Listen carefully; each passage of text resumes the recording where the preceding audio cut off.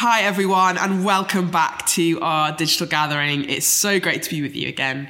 My name's Philippa. If we haven't met before, I'm part of the team here at SPS. And today we're going to be rounding off our discipleship series. You'll probably remember pretty well by now, if you've been tracking with us, that we've been considering there being two I's in disciple. That we are people who are called to be intimate with Jesus. And from that place of intimacy, we know that we begin to imitate him, to speak like him, and to do the things that he did. I'm going to go back one last time to that Mark 3 passage we've been sitting in for a while. It says this: he appointed 12 that they might be with him, intimacy, and that he might send them out to preach and to have authority to drive out demons. And we spoke, didn't we, about being people who are called to be preachers of the good news and people who are confident in the authority we've been given as followers of Jesus to take a stand against the evil we see in the world, imitating Jesus. Then last week we considered that being a disciple of Jesus means being a peacekeeper and a peacemaker. And we spoke about how when we're filled with the peace that Jesus offers, when we're filled with the Holy Spirit, we don't just dwell in that, but a community of peace begins to overflow from us. A community that not only serves us, but that radically changes the landscape of our neighbourhoods as we seek to bring peace. So as we finish off this series, it's that community of peace I want to dive into. I want us to remember today that this discipleship thing, this intimacy and imitation, it's not a solitary act. It's something we get to do together. So let me pray for us as we begin. Heavenly Father, I thank you for Jesus. And I thank you for the privilege that it is for us to gather in your name, to worship you and to hear from your word. And Holy Spirit, would you come and meet with us now? As we hear from your word, would you speak to us? Would you lead us? Would you guide us? In Jesus' name, amen. So in case you hadn't figured it out, what I'm really talking about here is the church. Because we are so blessed that we weren't tasked to just be individual disciples moving about the earth on our own. We get to do this together. And it's such a privilege. What I want us to think about together in our next few moments is, what is this community really for? And what are we doing when we meet together? I'm sure you might have heard me say before that the church is not God's plan B. We're the original plan. So what does God have in store for us? You know, in the original Greek language, the word that's often used in the New Testament for gatherings of people to describe church in its early form is ecclesia. It's a good word, right? Ecclesia. Now, if you look at the word ecclesia, the root of the word is the word kaleo, another great word. The meaning of kaleo is two things. It's to be called out and to be called by name. Isn't that a great way to describe the church? People who are called out and called by name. We can see both of these things at play all over the place in the New Testament, and particularly in the epistles, those letters written to different churches or groups of churches in the New Testament. There's a great example in 1 Peter chapter 2. Peter's writing to a group of churches who are scattered about because of persecution, and he says this: "But you are a chosen people, a royal priesthood, a holy nation, God's special possession, that you may declare the praises of him who called you out of darkness into his wonderful light. Once you were not a people, but now you are the people of God. Once you had not received mercy, but now you have received mercy." That passage tells us that the church, the ecclesia, are a group of people who are called out and called by name. People who are called out of darkness, and people who are now called the people of God, God's special possession. So let's start by thinking about being called out.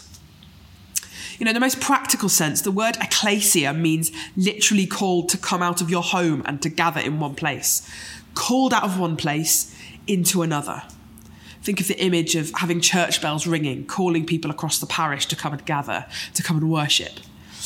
You know, I remember earlier this year on Easter Day, the day we opened back up after a long lockdown, speaking to a woman who literally heard the sound of us getting ready to gather and worship and came to check out what it was all about.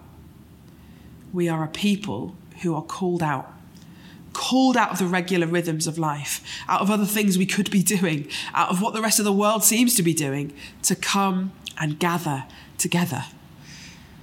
But our passage from 1 Peter says a little bit more than that. It says we are people who declare the praises of him who called you out of darkness into his wonderful light. Hey, if you're watching this live as it goes out on Sunday morning, there's a family being baptised during our 10 a.m. gathering on site. Isn't that amazing?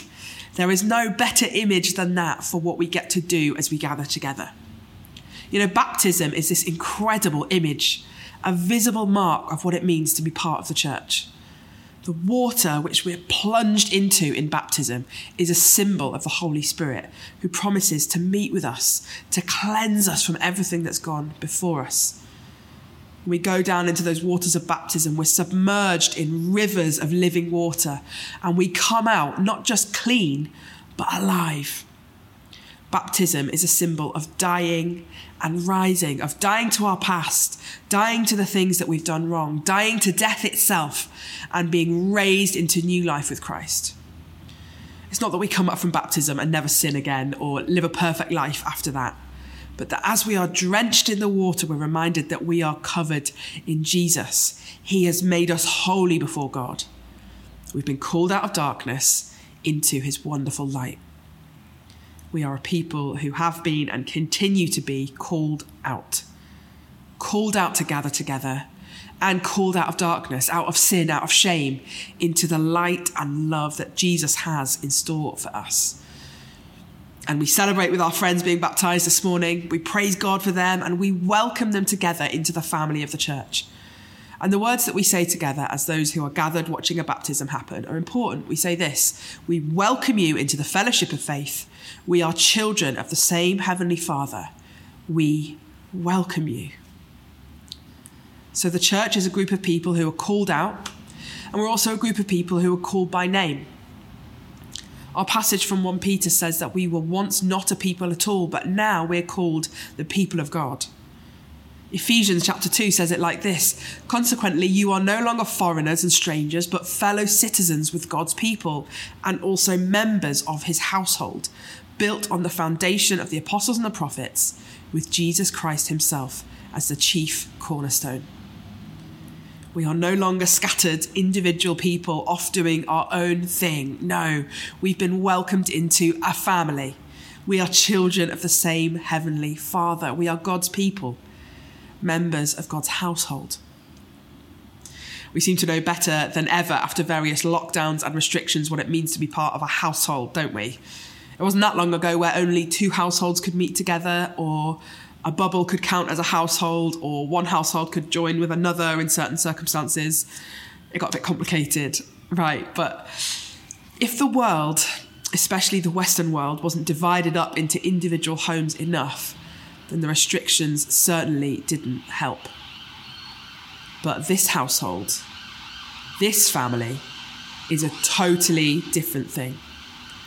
We talked a bit about it last week, didn't we, as we thought about that passage in Acts 2, which describes the early church. They met together to worship, to eat together, to pray. They shared what they had amongst each other, and they viewed each other as equals, and the Lord added to their number daily. The church is a group of people who are called by name. And the name we are called by is God's people. We are God's people. And what I love about being part of the church is that it is truly a miraculous community. Where else in the world would you find a group of people who choose to come together every week and throughout the week from all over the world, from youngest to oldest, from all different backgrounds and experiences? And of course, I need to recognise here that the church hasn't always done a good job of welcoming people into the family, and that causes us deep pain. But what it means to be a family, to be the people of God, is to be a group of people who are imperfect, but who live in the grace that we find by being able to call ourselves his children, his household, his family. None of us have earned it. None of us have done anything to deserve it. And yet here we are, people who are called out of darkness into his wonderful light, and we get to be called his family. I love the way it's written in 1 John. See what great love the Father has lavished on us, that we should be called children of God. And that is what we are. God our Father has loved us so very much that he calls us his children, his people. And we together get to call him Father. You know, in the church I grew up in, there was an amazing lady in her 90s. You know, I think she was 102 when she died. She would always assure me when I spoke to her that she was praying for me. She loved Jesus and she loved young people. Even when I left home and went off to uni, she'd always ask after me. And that always stuck with me. It's always played a huge part in my love for the church. It's a family. It's a group of unlikely people gathered together, being disciples together, growing more intimate with Jesus and learning together to imitate him.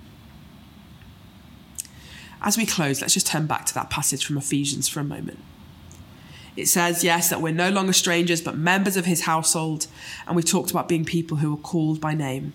But then the passage goes on to say, in him, you too are being built together to become a dwelling in which God lives by his Spirit. So we are people who are called out, people who are called by name, but we're also called for a purpose. God calls us together as his church to be a place where God can live by his Spirit here on earth. The church, us, God's people, whether we're physically gathered together or scattered throughout the week as we go about our lives, we are the presence of God on earth. He isn't hanging out anywhere else. We're it. We are his plan for how he's going to be present with his people. So when we invite people to come and be part of it, yes, we're inviting them to come and make friends and get to know other people, to combat loneliness, to serve our community together well. But there's something deeper going on too. We're inviting people to come and experience the love of God, to feel the presence of the Holy Spirit who has chosen us as his home. The church is where God lives, not this building, but us. And that's the reason why we love getting together on a Sunday, being all together, having you being able to join us online as well. And that's why we're really excited about the possibility of what Docks are going to do. We want to be strategic about gathering across East London and beyond, because we know that where we hang out, where we get together, that's where the presence of God chooses to dwell. And that changes communities. It changes culture. You know, and I know in our lives, it's so hard to prioritize church with everything else we have going on, whether that's work or family life or sickness or caring for relatives. But we can't do this discipleship stuff on our own. We're not designed for it. So I'm going to close in prayer now, and then Simon and I would love to tell you a little bit more about our dock. Come on, let's do this together. I can't wait to see what God's going to do. Let's pray. Heavenly Father, I thank you that you have called us out of darkness into your wonderful light. I thank you that you've called us by name, that we're your children. Lord, as we gather, help us to remember that you've chosen us as your place to dwell, that you live in us. We love gathering in your name, Jesus, whether it's like this online, in person, in docks, in small groups. We praise you that you've given us each other. Amen.